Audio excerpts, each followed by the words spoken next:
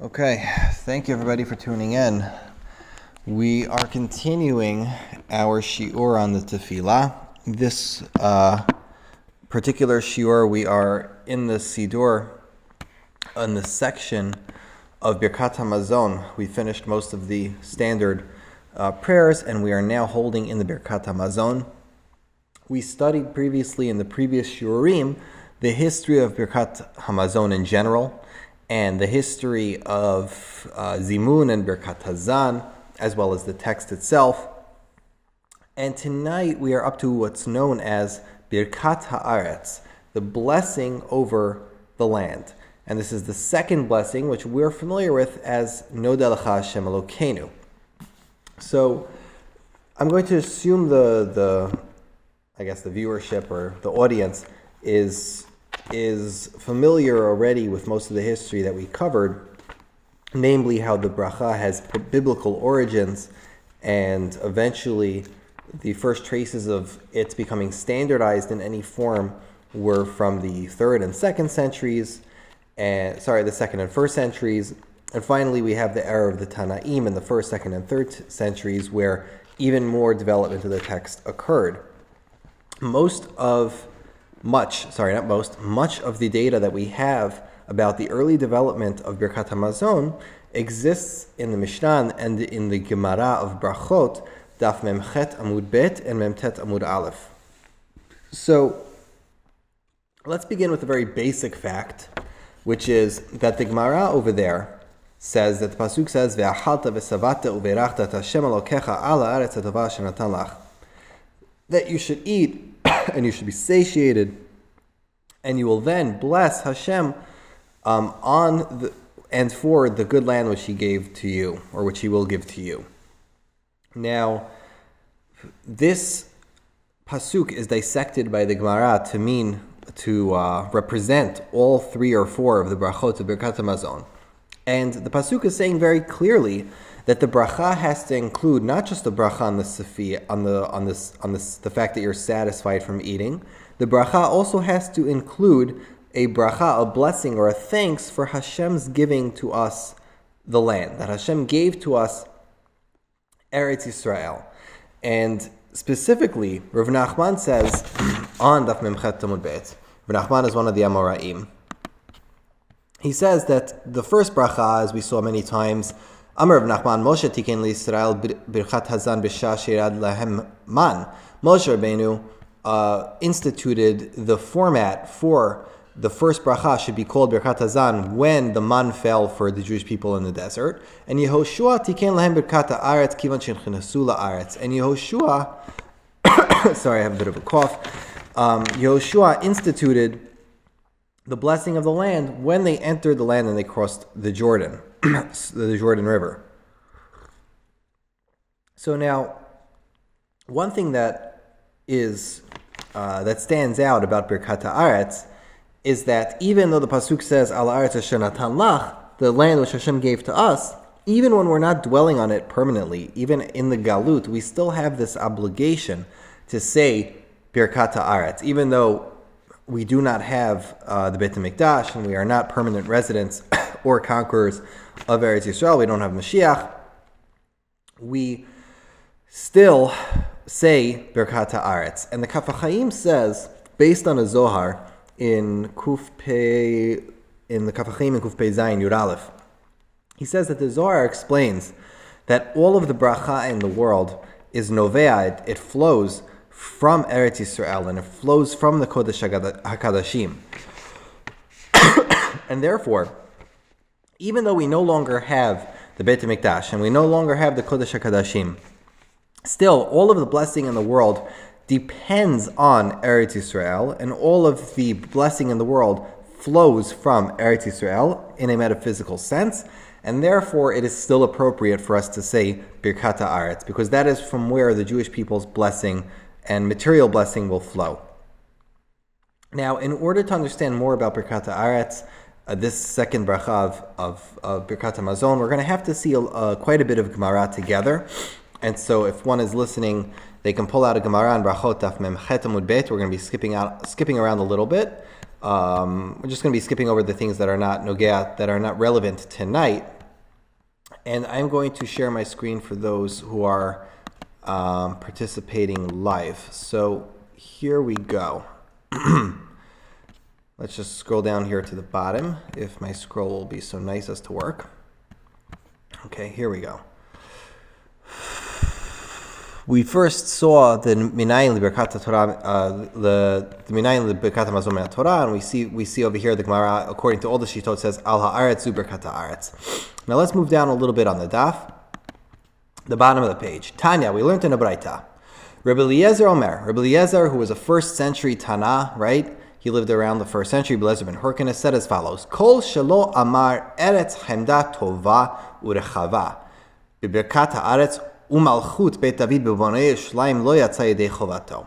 We have a first century Tana, Rabbi Eliezer, qualifying the actual text of Birkat Hamazon and what it should say, and that a person has to say that it's eretz chemda tova urechava, right? Desirable, good, has it's. Rachava, how would you say spread out? What's the article definition here?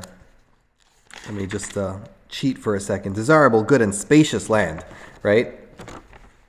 If a person doesn't say that, he is not yotzei his chovah. He does not fulfill his obligation of the second bracha. And if he doesn't say malchut in Bonei Yerushalayim, which is the third bracha, also he's not yotzei, and we'll discuss that next week. Nachum Hazaken Omer, Nachum Hazaken says, and it's not clear who Nachum Hazaken is.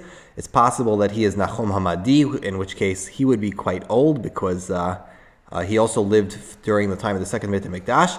Tzarich she'yeskor ba birit, he also has to mention in it the covenant, which is Brit Milah. Rabbi Yossi Omer, Rabbi Yossi says, Tzarich she'yeskor ba Torah, that he also has to mention in it that Hashem gave us the Torah. And Rashi explains that both the Brit Milah and the Nitinat HaTorah and the giving of the Torah were preconditions for us receiving Eretz Yisrael. If we did not accept the mitzvot of Brit Milah and we did not accept the Torah, we would have never been able to enter Eretz Yisrael. And that's why we have to say those in the Birkat HaAretz, because in a blessing about the land, we also have to mention the things for which we merited the land. As we'll see Rashi up here, Rashi says, B'birkat sarich sheyeskor ba brit, b'birkat haaretz al yedei brit natna la'Avraham b'parashat Milah. Pasuk says in Bereshit, v'natati lecha lezaracha acharecha et eretz migurecha. That right after Hashem commanded him for the Brit Milah, Hashem also told him that you will then inherit the land, your children after you. Tzarich sheyeskor ba b'Torah, says Rashi, af b'zchut haTorah v'hamitzvot yarshu et haaretz shenemar, as the pasuk says, leman tehayun urbitem ubatem virashtem et haaretz. Beautiful. Now we have a quote in the Braita from another person named Plemo. Plemo is an anonymous Tana. We don't know who he was. We don't know what his name means. We don't know where he lived. It seems that he was a Talmid of Rebbe, meaning that he would have lived in Eretz Yisrael. He also interacted with people in Bavel, so possibly he moved to Bavel. But some actually think that Plemo is just another way of saying Ploni, that he was an anonymous Tana, that for some reason his name was obscured by the Gemara. It's very unclear who he was. Nevertheless, the Plemo says, Tzarich sheyakdim brit l'Torah. The Braita quotes him as saying that we also have to, place the mention of Brit, of the Brit Milah, before the mention of the Torah. Why? Shezun itzna b'shalosh britot. Because the Torah was given to Klal Yisrael with 3 times the mention of the covenant. Rashi goes into every pasuk precisely how you know that, and I don't want to get too technical. There's Rashi here. There's Hai Gaon is also mentioned as having his own system for understanding how. It doesn't say the word Brit, covenant, explicitly in the pasuk, so they both try to break down exactly where that comes from. And then we have the Plemo goes on to say that V'zunit nabi yud gimel britot. However, Brit Milah, it says the word Brit 13 times in the Torah, and therefore it is superior, and therefore we say Brit Milah before Torah. So to some degree, Brit Milah has some superiority over the Torah. Okay. Rabbi Abba Omer. Rabbi Abba says, now this is the same Braita talking, and I quote somebody named Well, just allowing Gary in. Okay. So this Braita is unique in the sense that it's one of the very few Braitot in Shas which mention a Tana by the name of Rabbi Abba. So if you look in the Sefer HaAruch, who's one of the Rishonim who wrote a dictionary-like guide for Shas, the Aruch says that Rabbi Abba is actually Rav, the Talmid of Rebbe. And Rav's name was Abba Richa, and the Aruch doesn't just make this up on his own. He brings this as a Mesorah from Rav Hai Gaon, from the Gaonim, that Rabbi Abba would be Rav. And this is one of the rare Braitot where the first Amora, or the last Tanad, Rav, is mentioned. There's a few Braitot like this, maybe 3 or 4 in the entire Shas, where Rav is mentioned. And this is going to be important soon, that the identity of this person, according to the Aruch and according to Rav Hai Gaon, is Rav. Okay. Tzarich sheomer ba, hoda'at tchila v'sof. The first memra we have from Rav regarding this Birkat HaAretz is that you have to say hoda'ah, thanks for the land, the beginning and the end. What does that mean? That you have to say thanks in the beginning and the end? The beginning you say Noda Lacha Hashem Elokeinu, and then at the end you say Ve'ala Kol Hashem Elokeinu Anachnu Modim Lach. Right? You say thanks twice at the beginning and at the end. So, and then he begins to qualify his own statement. A person should not do, a person halachically should not praise Hashem less than once, and if a person doesn't do hoda'ah in the Birkat HaAretz, that is reprehensible. It seems that Rav believed that inherent in the bracha of Birkat HaAretz was not just a blessing to bless Hashem for giving us the land. This blessing has to specifically say that we're thanking Hashem for the land. Okay, here we go. V'chol hachotem, lastly, the last part. V'chol hachotem manchil aratzot b'Birkat HaAretz u'Moshiach tisol b'panei Yoshalayim harei zeh bor. Fine. So a person should not end the bracha with manchil aratzot. Baruch ha-manchil aratzot. Blessed is the one who gives inheritance of lands. So our version of ending the Birkat HaAretz is we say Baruch Ata Hashem al ha'aretz ve'al hamazon. Apparently, in the time of Rabbi Abba, there were those who would end Baruch ha-manchil aratzot. Blessed is the one who gave inheritance of the lands. And he considered this to be a boorish, an ignorant thing to do. Why? So the Beit Yosef suggests, and this is also in Kuf Pei Zayin, the Beit Yosef suggests that it's true that Hashem does decide and give out lands to every single nation, but that's not the point of this bracha. It's true, but it isn't relevant. The relevance here is that Hashem gave us particularly the land of Eretz Yisrael, and that's what's special about Eretz Yisrael to us as a nation. Okay, so now we're going to again skip a little bit further down to find another Gemara on the page, Memtet Amud Aleph, 49a, which is relevant to our bracha tonight. Here we go. This is an interesting story here with Rav Chisda. Give me a second for my eyes to find it. Here we go. Amar le Rabbi Zera le Rav Chisda. It's about midway in the page. Rav Zera said to Rav Chisda, Neitim mar v'netini. Rav Zera asked Rav Chisda, one Amora asking the other, please come, my master, and teach us some Gemara.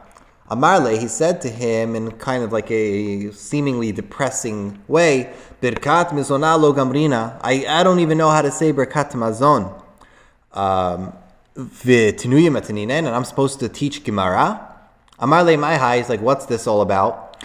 Amar le, so he replied to him, Diklai leberesh guluta. I visited the house of the Reish Geluta, meaning the prestigious president of the Jewish community. Ubrichi Birkat Mizona, and I was chosen to read the Birkat Mizona, the Birkat Hamazon for the group. Vizakfei Rav Sheshet likue alai kichivya, and Rav Sheshet, who was his superior, apparently, stiffened his neck next to him like a serpent. That Rav Sheshet was noticeably upset with the way that he was saying Birkat Hamazon, and he hovered over him like a dangerous serpent, which is passive aggressive. Ve'amai, why was he so mean to you? De lo amri lo brit v'lo Torah v'lo malchut. I didn't mention brit, I didn't mention Torah, and I didn't mention malchut. Apparently, his nusach was an early nusach, which didn't require these 3 mentions. Ve'amai lo amrit. Why didn't you say them? He answered, Kidar of Hananel Amarav. Like if Hananel said in the name of Rav, the Amar of Hananel Amarav, Lo Amar Brit v'Torah Malchut Yatsa. Person who doesn't say Brit Torah and Malchut is Yotzei. Why? Brit, you don't have to say Brit Milah, Levi she'ena benashim, because women are not chayavot. The Gemara gets egalitarian. This bracha is for men and for women. This Birkat Hamazon has an equal obligation for men or women. So if women are going to say this, and they're the other half of the people saying Birkat Hamazon, there's no reason for us to include Brit Milah in the bracha, because women are not obligated. Torah al Malchut lefi she'enan lo benashim v'lo ba'avadim. Torah and Malchut, meaning learning Torah is not required by women or by servants, and Malchut of Beit David parallels Malchut Shamayim, and they're not required in Kriyat Shema. Therefore, I did not say it. Rav Sheshet got upset and he said, Rav Zera, kol hani tanai v'amorai v'avdit karav. I'm sorry, you just negated all of the previous Tanaim and Amoraim, and you did like of Hananel b'shem Rav. So our Gemara says, and you did like Rav. However, the previous Gemara brings Rabbi Ilah.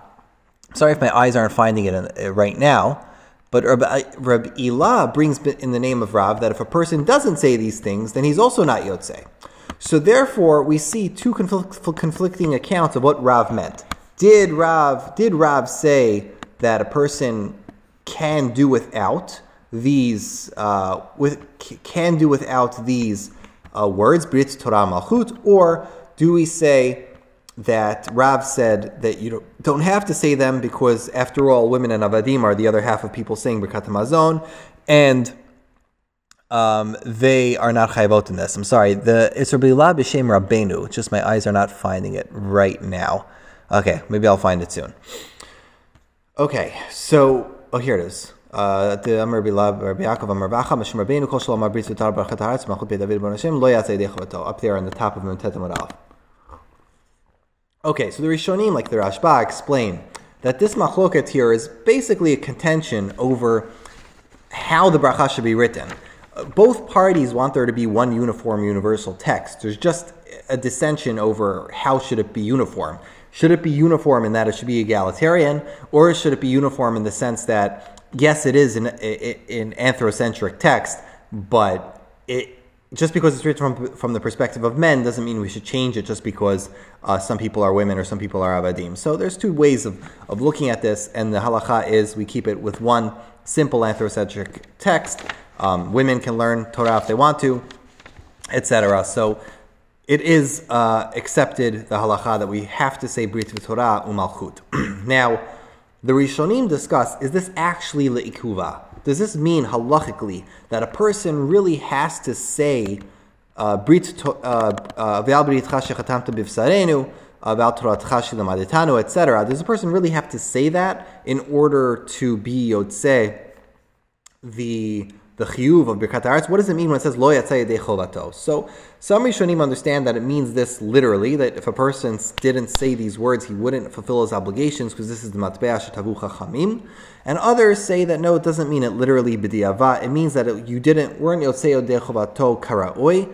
Again, these are Tanaic statements. It's not early enough for them to be considered really le'ikuva. And b'di'evet, if a person forgot some words or accidentally didn't say some words, he wouldn't have to go back. The halacha most likely is safek brachot lahakel, but we wouldn't say safek brachot lahakel by deoraita. So most likely, if a person is misupak, if he said Brit Torah, then he would go back. If he wasn't sure if he actually said etc. Yesh al ma lismoch, some of the Rishonim don't hold this way, but the Rush definitely seems to paskin, the Torah seems to paskin that it is liikuva. Okay. So now, see also the Ra'ah Meiri, those are the Rishonim who discuss this. Okay, so now let's discuss the nusach of the bracha itself.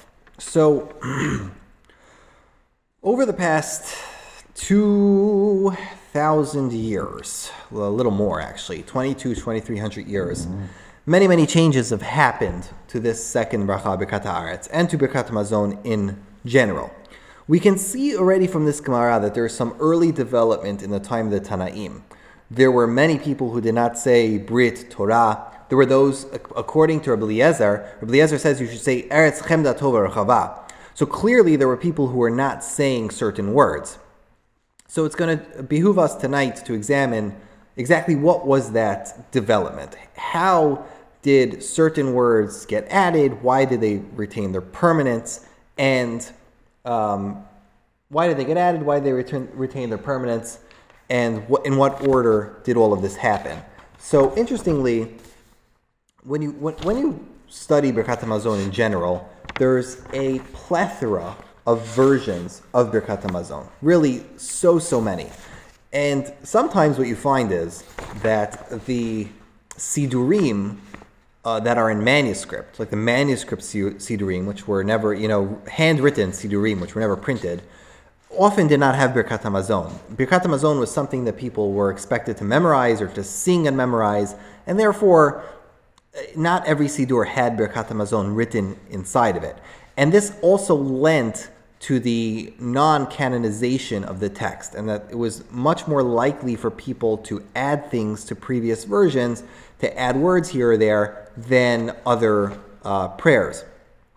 Furthermore, one of the more interesting places that you will find Birkat HaMazon is not in the Sidurim, but in Haggadah Shel Pesach. Almost every Jewish home had a Haggadah Shel Pesach of some sort. Even if they were not the richest, it was still worthwhile for them to buy a manuscript of a Haggadah Shel Pesach, because this was something you were going to have to use once a year. You were going to... it wasn't something that most families would remember by heart, and it wasn't something you could easily memorize, so most families had a manuscript of Birkat HaMazon, therefore, of Haggadah Shel Pesach, and therefore Haggadah Shel Pesach is one of the best sources for tracking down various changes in Birkat HaMazon through the ages. However, we find so many minute variations that an exhaustive study would not be appropriate for a 45-minute shiur, so we're going to stay very surface level. If anybody wants to research this, compare word by word, I'd recommend they do so and have fun. A good place to start would be at the appendix of Louis Finkelstein's article, which I will share my screen with in a few minutes. Okay, so first of all, the first three rules apply. Finkelstein's rules of assessing Birkat HaMazon, which typically are good rules for Birkat HaMazon. First of all, which is that the oldest text is usually retained as the nucleus for a later formula, because these things were remembered by heart, and therefore where various versions differ, the part that is common to all of them is more likely to contain the original form. So if you have, various versions, compare them side by side and just look for the words that are identical, and that usually contains the nucleus. And thirdly, that the briefest form is very often most akin to the original. And this is something we will find to be very true. Very often in Jewish liturgy in general, and here in Birkat HaMazon in particular. Okay, so we're going to go through this bracha piece by piece. I'm going to share my screen in a minute here so that we can see the Seder of Saadia together, which is one of the earliest forms of it. And give me 1 second here. There was a midrash I wanted to mention. Okay, yeah, I'm going to mention that in a second. Okay, so let's look here at the text together. This is Seder of Saadia Gaon. You can find it in Hebrew books. This is page Kuf Bet, or page 102. Let me share my screen. Here we go. Okay, so if we look here, the Seder of Saadia Gaon contains one of the briefest forms of Birkat HaAretz that we know, and the briefest forms of Birkat HaMazon in general. And that is because it is very, very, very authentic, very similar to the original, and that it has very few words, and it's very to the point. Noda lecha Hashem Elokeinu, ki enchaltanu eretz chemda tova urechava, for he inherited to us the land which is desirable, good, and spacious. Brit v'Torah, right? It mentions what the Gemara says. Brit v'Torah, chayim u'mazon, life and mazon. Ve'al kulam anu modim lach, and on all those we give thanks. U'mavarachim et shemach la'olam va'ed. Baruch atah Hashem al ha'aretz v'al-mazon. Short, to the point, no embellishments whatsoever. Now, based on comparison between the text of Rav Saadia Gaon and texts that were found in the Genizah, it seems very much that Sadiaga Gaon's influence here is very much from the Eretz Yisrael Nusach, that the Eretz Yisrael Nusach was virtually identical to that of Rav Sadia Gaon. And it begins with ki hinchaltanu, right? That adding that word ki there and being very, very brief.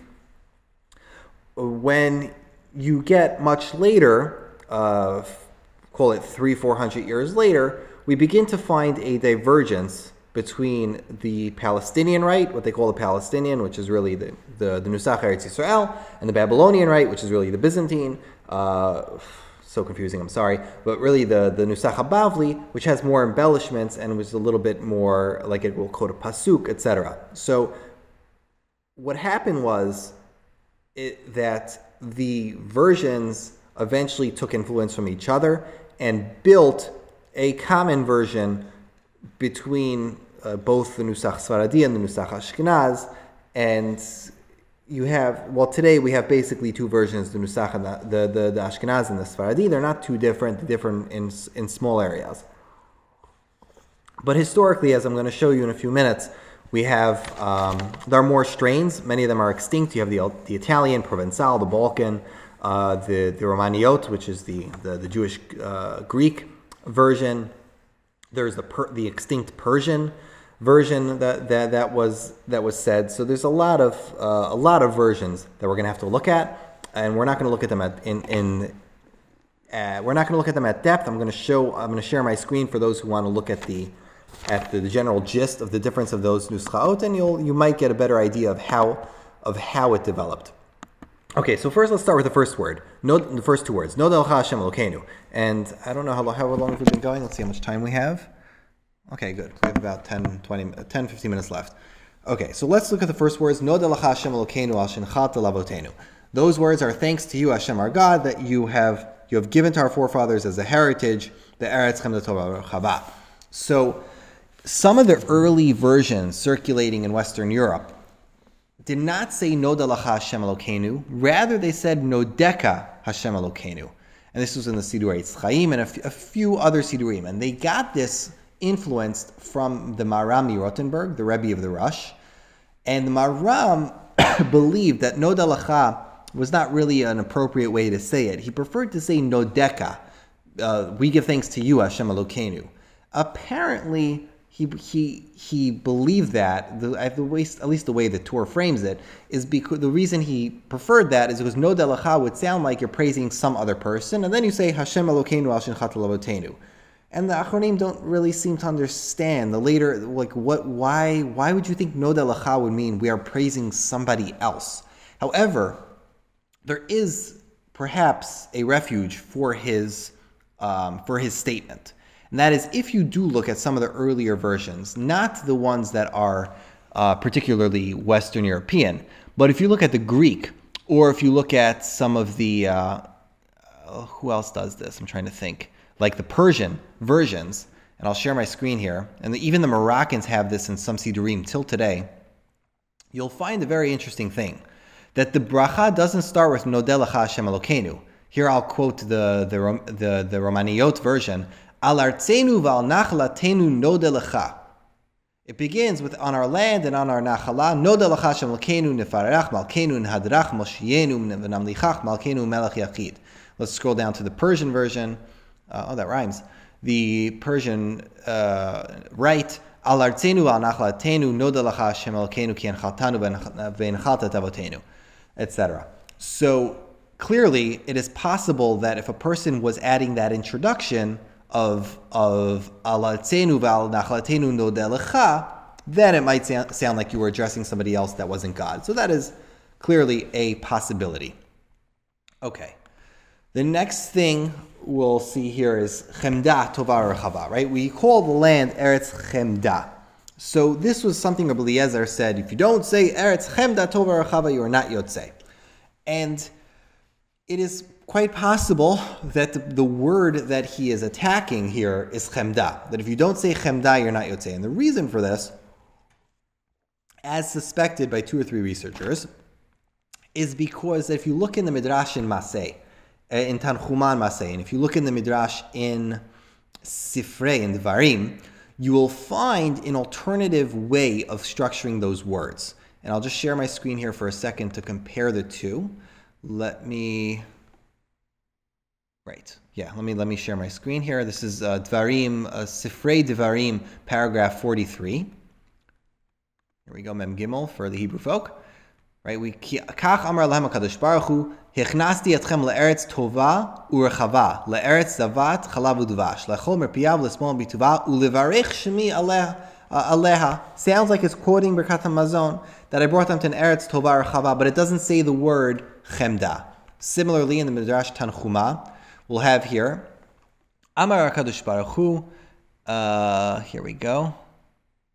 We have, the Tanchuma was a little bit later, though. The Tanchuma most likely was redacted in the 5th to 8th centuries. There were different versions of the Midrash Tanchuma, but it's probably not fully put into manuscript form until later in the Gaonic times. But here, when we have something much later than the Sifrei, we already find Shekach Amura Chachamim Zechonim Levacha, Kol Mi Shelo Hizkir Birkat HaMazon Ala Eretz HaMazon Eretz Chemda Brit V'Torah Chaim HaMazon Lo Yitzay Yedei Chovato. So we already have Midrash from a few hundred years later, including Chemda. So by a comparison of two Midrashim, which are hundreds of years apart, we can see that most likely Rabbi Eliezer was attacking the lack of the word Chemda. Now, where does the word Chemda, is this language borrowed from? So Eretz Tovar Chava comes from the pasuk in Shemot Gimel Chet, where Hashem tells Moshe Rabbeinu that he's going to ve'erid Otam, that Hashem says, I'm gonna go down and I'm gonna take them out at Eretz Tovar Chava. This is an explicit pasuk. Let me just read it. Ve'erid la'atzilo mi'ad Mitzrayim la'alato min ha'aretz hahi el Eretz Tovar Chava le'eretz zavat chalav u'dvash. And the pasuk and Chemda comes to the pasuk in Yirmiyah, where Yirmiyah says V'atein lecha, where Hashem tells Yirmiyah V'atein lecha Eretz Chemda. That's where the Rishonim, at least Talmidei Rabbeinu Yonah, quote that these phrases are borrowed from. So the Midrash Rabbah, I'm just going to mention this, says, interestingly, that there's 3 reasons why it's called Eretz Chemda. First of all, it's coveted or desirable because Hashem chose it for the Beit HaMikdash and brings Pesukim to prove that. Second of all, because many kings ward over the land, even though it's a narrow strip of land, so it's a desirable land. Third of all, because the Avot coveted and desired to live there, therefore, or to be buried there, and therefore it is also considered Chemda to them. The Shibbolei HaLeket brings from his brother yet another reason that he said perhaps it's called Eretz Chemda because Yehoshua saw Moshe Rabbeinu alav shalom. Moshe Rabbeinu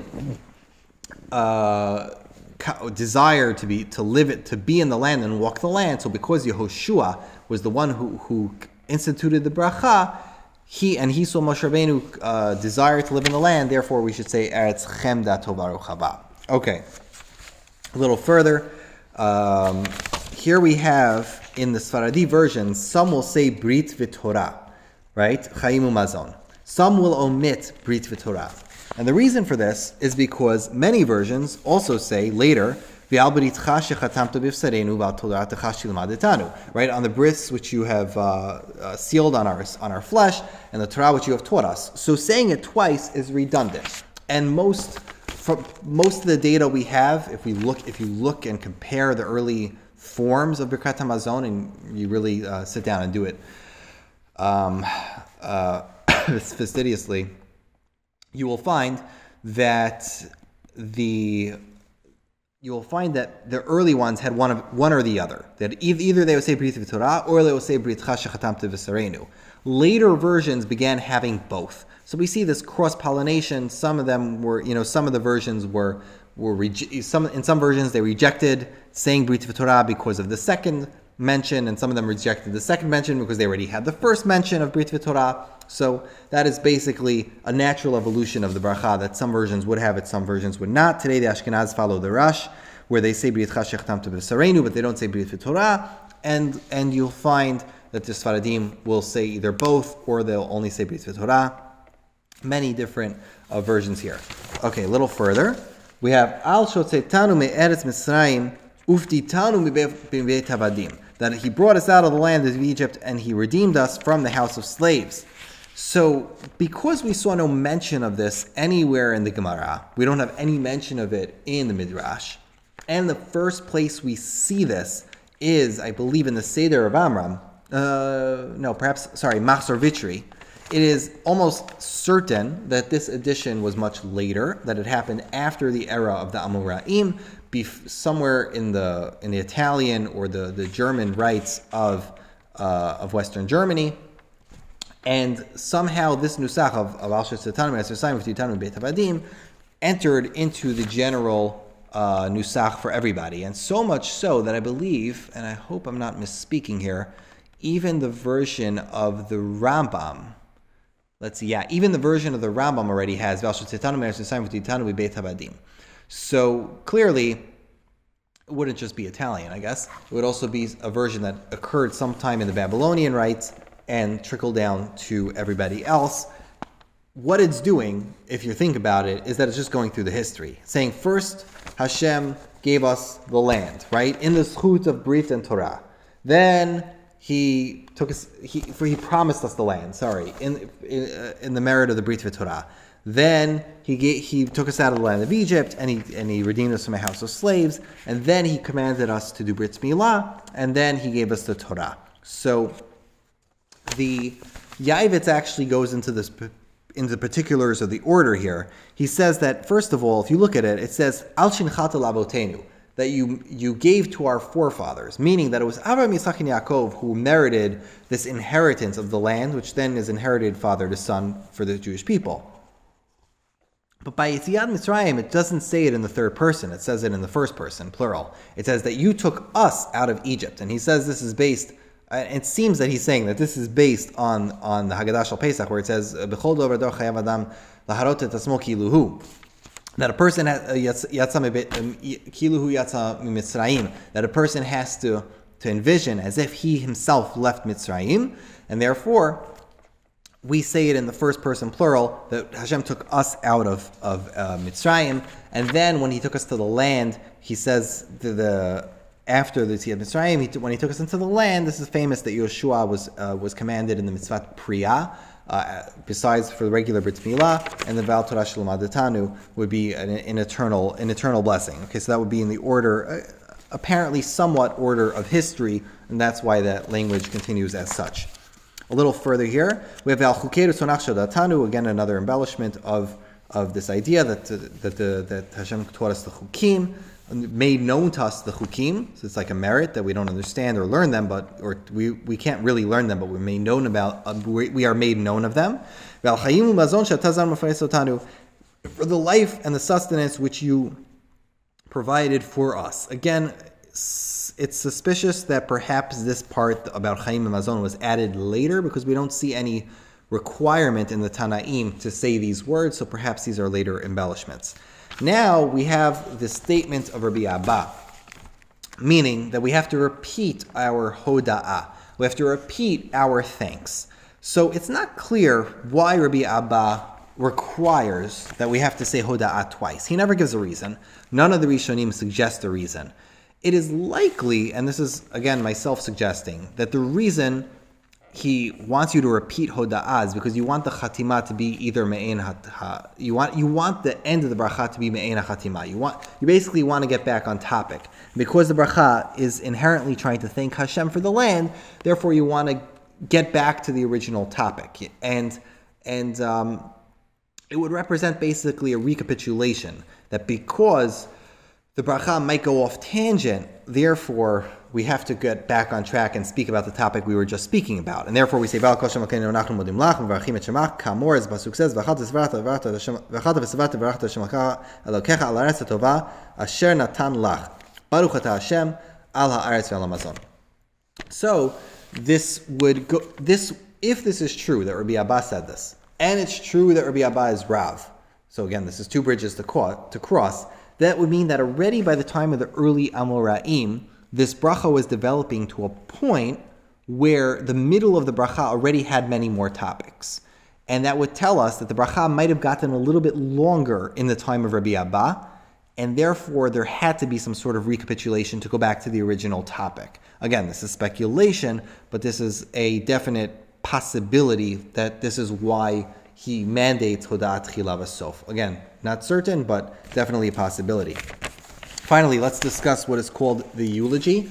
The eulogy means the closing, the last part of the bracha. Baruch atah Hashem al haaretz ve'al hamazon. Right, this is the end. So I saw in the Mesifta Siddur, they pointed out something which completely missed my attention, which is that there is a discussion, we've discussed this maybe 2 or 3 years ago, that there's this discussion in the Rishonim already about what do the words Baruch atah Hashem mean? Does it mean blessed are you Hashem? Does it mean we bless you Hashem? Does it mean you are the source of all blessings Hashem? Right? So what do the words Baruch atah Hashem mean? And they mention over there in the Mesifta Siddur that this eulogy, this doxology, whatever you want to call it, it poses a real problem for those who believe that Baruch atah Hashem means that you are the source of all blessings Hashem. Because typically we give a description of God. We say Baruch atah Hashem, you are the source of all blessings Hashem, Hazanat Hakol, who provides for all. Rofei Cholei Amo Yisrael, or you would say Goel Yisrael. You are the source of all blessings, Hashem, who redeem the Jewish, who does redeem the Jewish people, or who heals the Jewish people. But over here, that doesn't work. You can't say you are the source of all blessings, Hashem, for the land and for the mazon. That doesn't work. It would only work if it actually meant we bless you, Hashem, for the land and for the mazon. So this is the difficulty for that other way of understanding. But the words Baruch atah Hashem, I just thought that would be interesting food for thought. Now the Gemara on Daf Mem Tet Amud Aleph goes into mentions a problem with this nusach, which is, and let me quote the Gemara if possible. Oh, I'm on the wrong page already. Hold up. Mem Tet Amud Aleph. Here we go. Rabba bar Rav Huna ikla lebeirish kulata patach b'chadav asayim betarti. Amar Rav Chisda gvuta lemechtam betarti. Right. So basically, the story goes here that Rabba bar Rav Huna went to the house of the president of the Jewish contingency over there, the Reish Galuta, and he opened with one and he ended the bracha with two. Right, meaning that he ended. I believe in this scenario, it's talking about Moshe Yisrael. Whatever, it might have been 2 topics at the end. So Rav Chisda said, that takes a gutsy thing, and you have to have a lot of fortitude to end with 2. V'hatani Rabbi Omer ein chotmin b'shtayim, Gufa Rebbe Omer ein chotmin b'shtayim.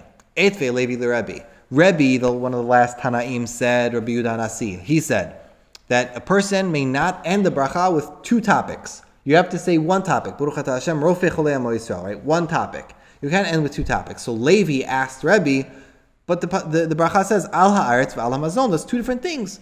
Rebbe replied, Eretz demafka mazon. No, it means the land which itself provides sustenance. So he dodges that problem of chotmin betarti, of being chotem b'shtayim.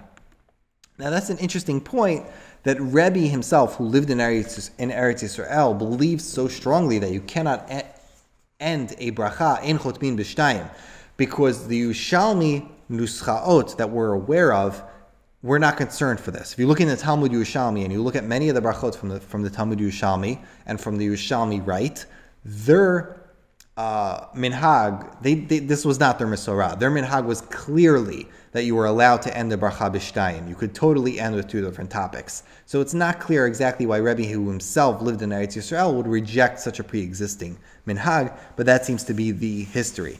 One last thing I will mention is that there is a minhag based on Yerushalmi, brought in Rambam, Hilchot Brachot Perek Zayin Tedvav.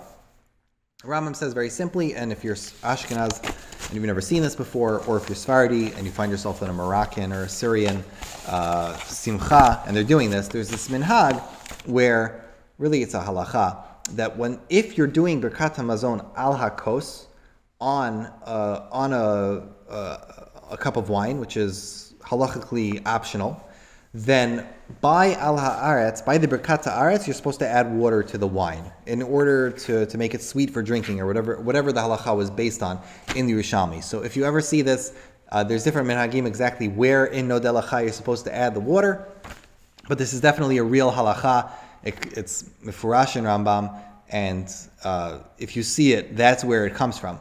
Now, before I end the shiur, I'm just going to do a courtesy to those who are following along here on the Zoom, and I'm going to pull up again the appendix in the back of Finkelstein's research to show you a comparison of the different rites as they went through the centuries. So let me show you what his opinions are.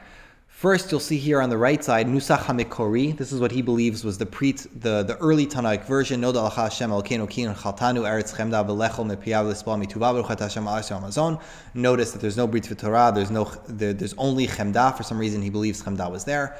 Okay, this is what he believes is the early form. Then you have the Eretz Yisrael form. Noda L'cha Hashem Elokeinu ki nechaltanu eretz chemda tov rachava Brit V'Torah chaim shalom. This is based on what they found in the Kara Geniza. Then you find an early form from the Kara Geniza, which is much longer. Also, I don't know where this is from, but clearly in a early Kara Geniza version of the Noda L'cha, which includes V'nefarach malkeinu v'neshabechach yotzreinu. There's this poetic, almost rhyming stanzas that are added to Noda L'cha. Most of those things eventually were deleted. One other thing you should notice here in the Noda L'cha is that at the end, they also have a prayer, V'hinakem lanu mehera misonenu, and may he avenge us quickly from our enemies. This is something we find in a couple of the early versions, but we don't find this in later versions. Eventually, it got deleted.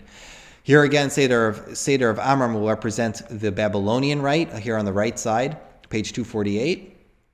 Much more similar to what we're familiar with today. You'll notice that in the modern Sidurim, where they put V'al HaKol, or they put it in a separate paragraph, but in early manuscripts this wasn't the case. It was never considered a separate paragraph, and also in the earlier versions it was V'al Kulam, not so much V'al HaKol.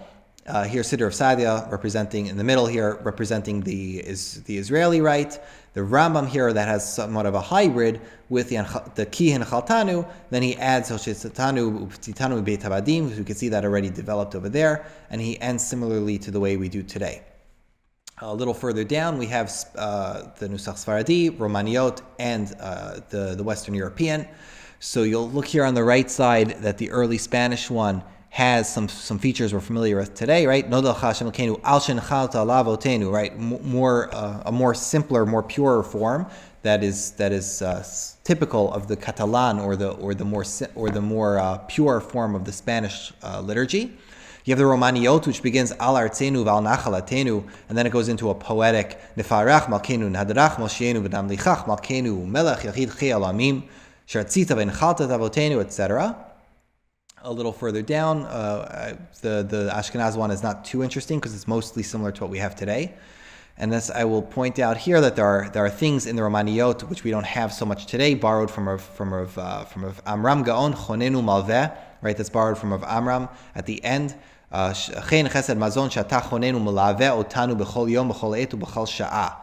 Okay, that's also an interesting thing. Lastly, what do we got here? At the end of the Romaniot is a little longer. They also contain V'hinakem lanu mitzarenu b'tuvecha taspiat nafshenu, again asking for vengeance. It seems that the Romaniot was one of the longest ones, probably because they retained more and more additions over the ages, and they refused to delete things, even if they no longer became relevant, such as V'hinakem lanu mitzarenu, probably in some sort of historical thing that got added to Noda L'cha. And lastly, we have what he calls Sfaradi B, which is the later Spanish edition, which became more popular in the Northern African rites, which is very similar to what you can find today in Sfaradi Sidurim here on the right side. And lastly, here's the Persian. The Persian rite will say al artzenu v'al nachalatenu al nachalat avotenu, and another interesting feature of the Persian is V'al Toratacha Torat Moshe Rabbeinu shelimadetanu.